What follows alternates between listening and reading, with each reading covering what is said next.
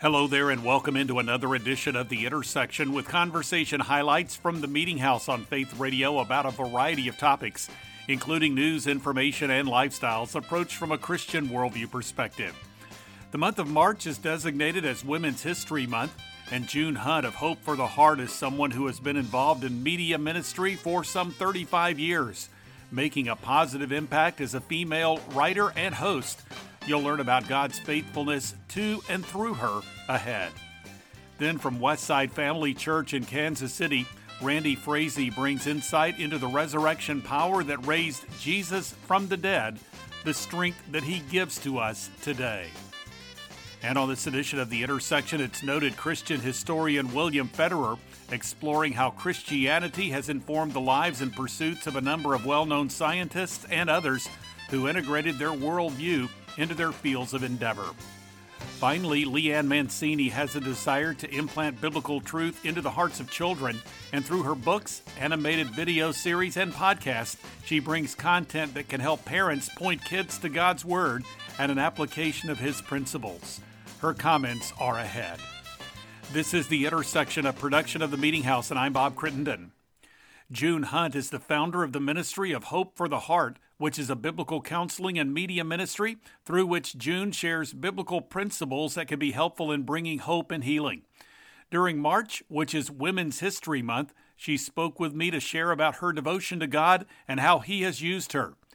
Here now from a recent conversation is June Hunt. The most infusing for me in terms of what God orchestrated was being a youth director, and then and we had 600 in the junior high division alone. That was life-changing because I saw parents in pain because of their kids. I saw kids in pain, and I say in pain, many were shut down, and it gave me such a heart for the living of life. But also, I had been one who had shut down. And because my dad had 3 families going on at the same time, it's a messy, horrible, bizarre family background. But that gave me an understanding of many times people having tremendous pain in their lives. And, when you have a dysfunctional family and you come from a background where you can't talk, because nobody has your situation. It was so bizarre that I even before becoming a Christian, I said, if God's a loving God, why would He allow one person to cause so much pain? And Bob, what that meant was I couldn't understand how could a loving God permit this? Well, that's why we have materials on 100 topics. That's why the ministry that we have, it's in 36 languages. It's not because of me. It's the help that we're able to provide in our materials. We call them keys for living. And so whatever people need, let's help them understand. What do you do when there's adultery? Because I grew up in an adulterous home, and I adored my mom, but I couldn't help what was happening, and just trying to figure out where, and I knew no Bible. See, this is what I love about Faith Radio. You understand the intersection of culture and authentic Christianity. But I didn't start there. So I know what a difference it makes to have Christ on the inside of my life. I never even heard of anything like that. It's Christ in you, the hope of glory. I didn't know that. I knew no scripture. So of course I didn't know. But how many other people who are listening to you, Bob, who need hope, but they don't know how to connect to God because they've never heard about it. This is why your program is so key for so many lives, and they need help and hope. Well, I appreciate your saying that, and you are someone whom God has used. You took the initiative to step out, coming out of, as you mentioned, what would be described as a dysfunctional family situation, and really learning God's Word and then teaching what God has taught you. In fact, you made a leap into radio broadcasting back in 1986 is when you got started. In fact, you won the new program award from National Religious Broadcasters that year. How is it that you really sensed that it was time to take what God had been teaching you and use that to teach others? Candidly, it wasn't my idea. In fact, I consider nothing my idea, and I'm not trying to do humble pie, but I'm just saying someone said, June, what would happen if, in fact, I was told this, sit down, June, I'm going to tell you what you need to do with your life. And so I sat down, you need to be on radio. And I thought, I don't feel any call to be on radio. They said, but look, you are so practical in the way you develop whatever the topic is and biblical, and you help people. What if you could be heard? What if you could be heard by people all over the United States at the same time, not just that one audience? And so I went to 4 people that had just asked me to do something on television. And I said, well, I don't feel called to be on television. And I went to these 4 men. I said, is there really a need? I mean, why? And they said, June, there's hardly any female voice at all. June Hunt here on this edition of The Intersection. You can find out more by going to hopefortheheart.org. Next up on this edition of the Intersection podcast, it's the lead pastor at Westside Family Church in Kansas City and author of the book His Mighty Strength, Walk Daily in the Same Power That Raised Jesus from the Dead, Randy Frazee. In our recent conversation, he discussed some of the principles of the book related to the power of the Holy Spirit. Here now is Randy Frazee. What happened was I was doing some research for the follow-up project to the story called Believe, and I came upon a passage I'd read a number of times, Ephesians chapter 1, verses 18 through 20, which is great timing for you to do this interview because Resurrection Sunday is around the corner, and it basically says the same power that raised Jesus from the dead lives in you and me. And what happened in that moment, that's why I think the illumination of Scripture, that what happened in that moment, and I thought to myself, wow, I mean, as a pastor, I should figure out how to help people tap into that power. It'd be good to learn myself. And number 2, why didn't Jesus raise himself from the dead? I thought he was fully God, which he is. And so I just got into probing that, and it took me back to Philippians chapter 1, where it says that he did not consider equality with God something to be used to his own advantage, so he emptied himself. And I thought to myself, what did he empty himself of? And I just kept probing that. It took me back into ancient scriptures, and that was the inspiration for it. I gave it as a message initially on Easter Sunday a couple of years ago in San Antonio, and 286 people got spontaneously baptized on Easter Sunday. And when my publisher said, hey, is there something you're interested in writing on? I said, I think I want to do some writing on this. Now, there's some interesting twist in that, but that's exactly what happened. As we look at his earthly life, to what extent, the Bible tells us that he has been our example. He is the one who calls us to follow in his steps. So as we walk in our life today, comment, if you would, on the availability that we as believers on this earth here and now have as a result of all Jesus did for us. Yeah, what I do in the book, Bob, is I lay out 3 steps that follow the pattern of Jesus, and they are linear. In other words, you have to engage in step 1 before you can go to step 2.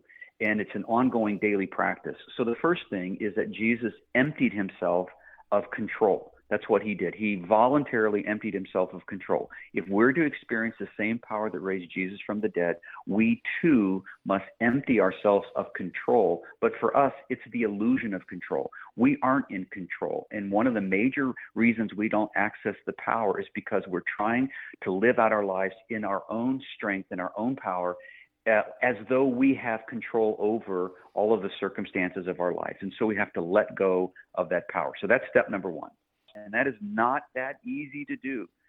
We are prone, particularly when we experience things like global pandemics and things like that, to go into survival mode and try to maintain control over something as big as a global pandemic. The second thing we need to do as we follow the pattern of Jesus is that Jesus, because he did not know everything, and he is learning. He's growing in wisdom and stature. He doesn't know when the kingdom is coming. That's what he's told the disciples. That's what he told them. He said, only the Father knows.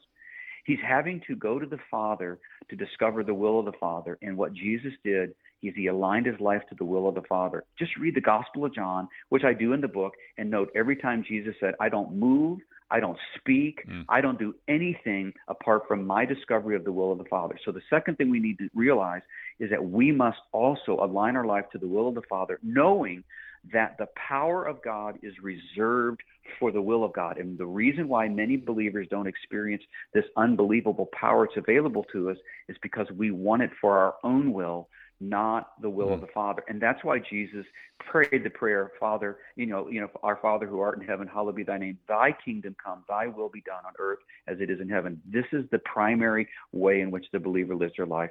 And finally, and this is the easiest step, once you've emptied yourself of the illusion of control, aligned your life to the will of the Father, which, by the way, is always way better than our will, then all we have to do next is yield to the power of the Holy Spirit. And it's not trying harder. It's not legalism. It's not a list of to-dos, but rather it's yielding to the presence of the Spirit, the activation of the Spirit to empower us to fulfill the will of the Father, which for many of us means overcoming the trauma of betrayal and depression and inability to forgive. We have the power within us to move those kinds of mountains, but you have to take those steps. Randy Frazee here on The Intersection. You can find him online at randyfrazee, FRAZEE.com. This is The Intersection Podcast, a weekly production of the Meeting House, and you can learn more through meetinghouseonline.info or by going to the programming section at faithradio.org. Through the Meeting House homepage, you'll find a link to the Media Center, the place you can go to listen to or download full conversations with recent guests featured on the Meeting House program. Also, you can find a link to the Intersection Podcast through that homepage. You can find it in the Media Center as well as through iTunes. 2 blogs are accessible. One is The Three with 3 stories of relevance to the Christian community, and the other is The Front Room with devotional thoughts and commentary from the Meeting House. And you can follow me on Twitter and access the Meeting House Facebook page. Plus, there's a link to video content. Again, that website address is meetinghouseonline.info, or you can go to the programming section at faithradio.org. Content from the Meeting House program can also be found through the Faith Radio app, as well as a variety of podcast platforms: Amazon Music, Apple Podcasts, Google Podcasts, Spotify, Stitcher, and TuneIn. This is the Intersection Podcast with Christian historian William Federer. In a recent conversation, he commented on his book, Miraculous Milestones in Science, Medicine, and Innovation, and the Faith of Those Who Achieved Them, which portrays a number of scientists and others who were motivated by a Christian worldview perspective. From that conversation, this is William Federer now. This is a collection of scientists that have made world-shaking contributions to science, medicine, innovation, and their faith. Some of them were strong Christians. Some of them believed in a creator. And I put all this together. So Copernicus, he's the one who discovered the heliocentric solar system, which means the sun is at the center instead of the Ptolemaic, where the earth was the center. He said the universe is wrought for us by a supremely good and orderly creator. And then there's Galileo. He was the first scientist to use a telescope. He said the laws of nature are written by the hand of God in the language of mathematics. And then there's Tycho Brahe. He compiled astronomical observations, which were used by other astronomers. But he said those who study the stars have God for a teacher. And then there's Kepler, Johannes Kepler. And he took Tycho Brahe's compilations, and he saw the patterns, and sure enough, he discovered laws of planetary motion. And Kepler said, "O Almighty God, I am thinking thy thoughts after thee." So this is just a great collection of statements like this, and tells their stories. One is a black astronomer, Benjamin Benneker. He is a Quaker. He is in America, and he helped to lay out Washington, D.C., and do the surveying, and he corresponded with Thomas Jefferson. And Benjamin Benneker took his astronomical observations and published an almanac. So we call them farmers' almanacs. Why? Well, the farmer wants to know, well, what are the seasons going to be this year? And the astronomers would look at the patterns in the stars and then figure out what date on the calendar things are going to start changing, and then they keep track of how it changed in the past, and also tides. So high tide, low tide, but it's always fluctuating. But the astronomers can tell where the moon and the stars will be on certain dates, and whether it'll be a high tide or a low tide, and those things are important for fishermen and so forth. But so Benjamin Banneker, a black astronomer in early America, had this very, very popular almanac. But this book has these stories in it that are just fascinating. Well, let's talk just a bit, as you mentioned these astronomers just a few moments ago. Fast forward to even the modern age, as we might say, the modern age of astronauts. You include some of that type of material as well. Right. So you got Robert Goddard, and he is the father of modern rocketry, and he takes it from just a couple pounds of thrust, 100 pounds of thrust, and I tell his story. And then he inspired Wernher von Braun, who's considered the father of modern spaceflight. He was a German and helped develop the V2, but then when World War II was ending, he and the German scientists that were with him said, we knew that what we had discovered would impact the world, and we didn't want the communists to get it, so we decided to defect to America because they believe in the Bible. And so he came to America, and he was hired by the military, and he took the thrust of rockets and expanded it into the Saturn V. And it's the largest rocket that could put men on the moon. But the Gemini program, the Apollo program, and so Wernher von Braun, lo and behold, he wrote all kinds of things mentioning God. And he says, I am certain that were Jesus among us today, he would encourage scientific research as modern man's most noble striving to comprehend and admire his Father's handiwork. This is a great statement of faith by Wernher von Braun. And he also quotes from Frank Borman, who was the Apollo astronaut, Apollo 8 that circled the moon, who read from the book of Genesis over the radio on Christmas Eve, 1968. But he says that when Frank Borman got back to Earth and they said, hey, a cosmonaut went into space, and he said he did not see God. What do you have to say about it? Frank Borman said, I didn't see him either, but I saw his evidence. Mm. And so this is a book that provides this evidence that are things that can point to a creator. William Federer here on The Intersection. You can find out more by going to the website AmericanMinute.com.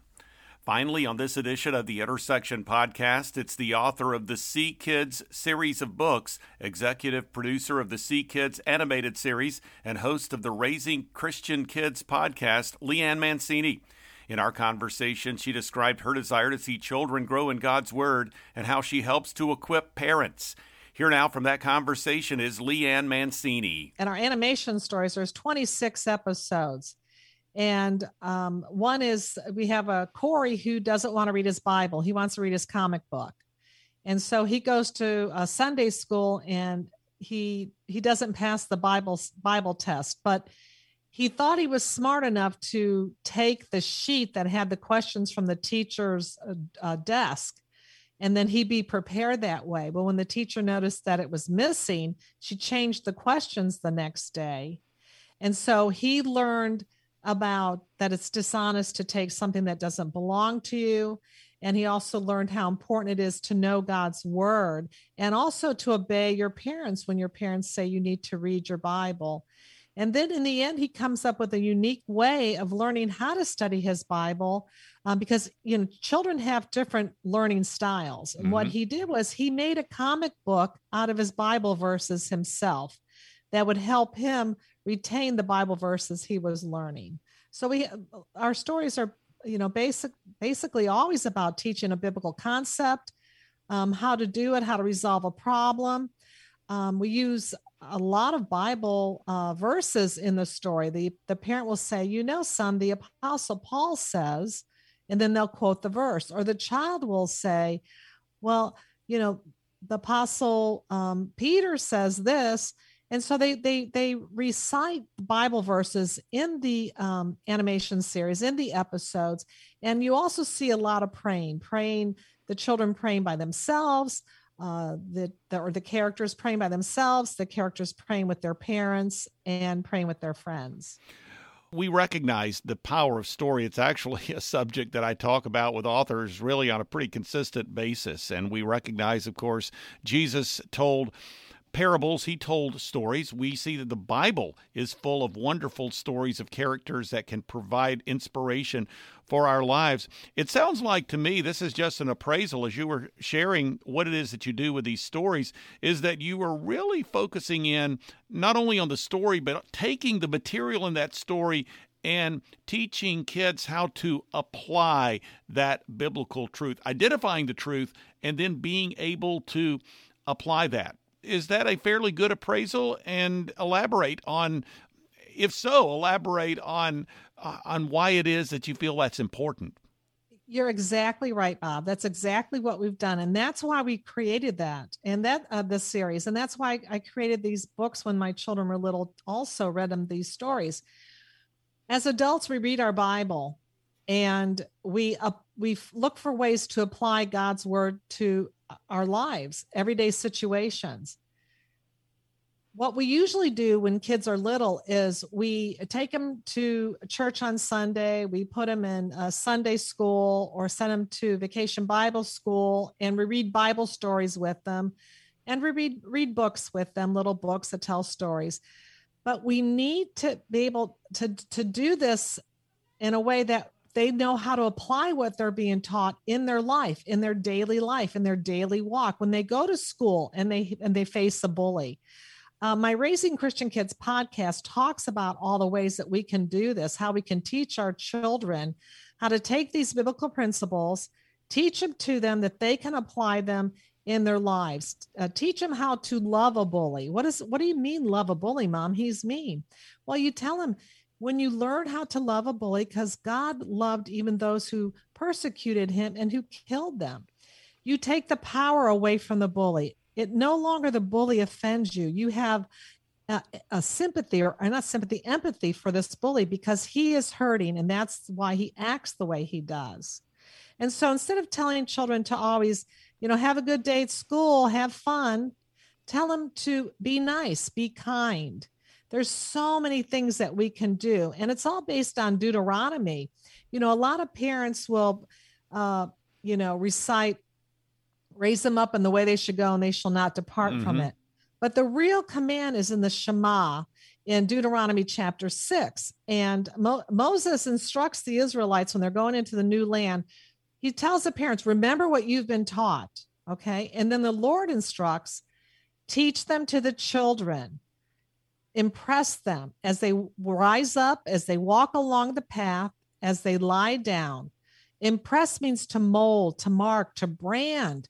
It means day by day, moment by moment, we should be talking to our children. Leanne Mancini here on The Intersection. You can find her online at leannemancini.com or through ckids.tv.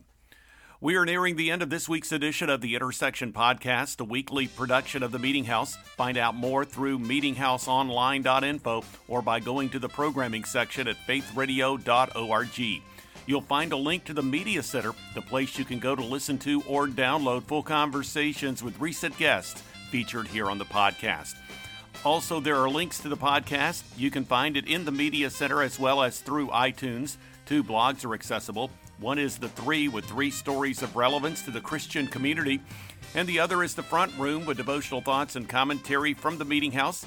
And you can follow me on Twitter and access the Meeting House Facebook page. Plus, there's a link to video content, including recently added content from the Winter 2021 Christian Product Expo in Charlotte, North Carolina. Again, that website address is meetinghouseonline.info, or you can go to the programming section at faithradio.org. Thanks for joining me for this edition of the Intersection Podcast. I'm Bob Crittenden.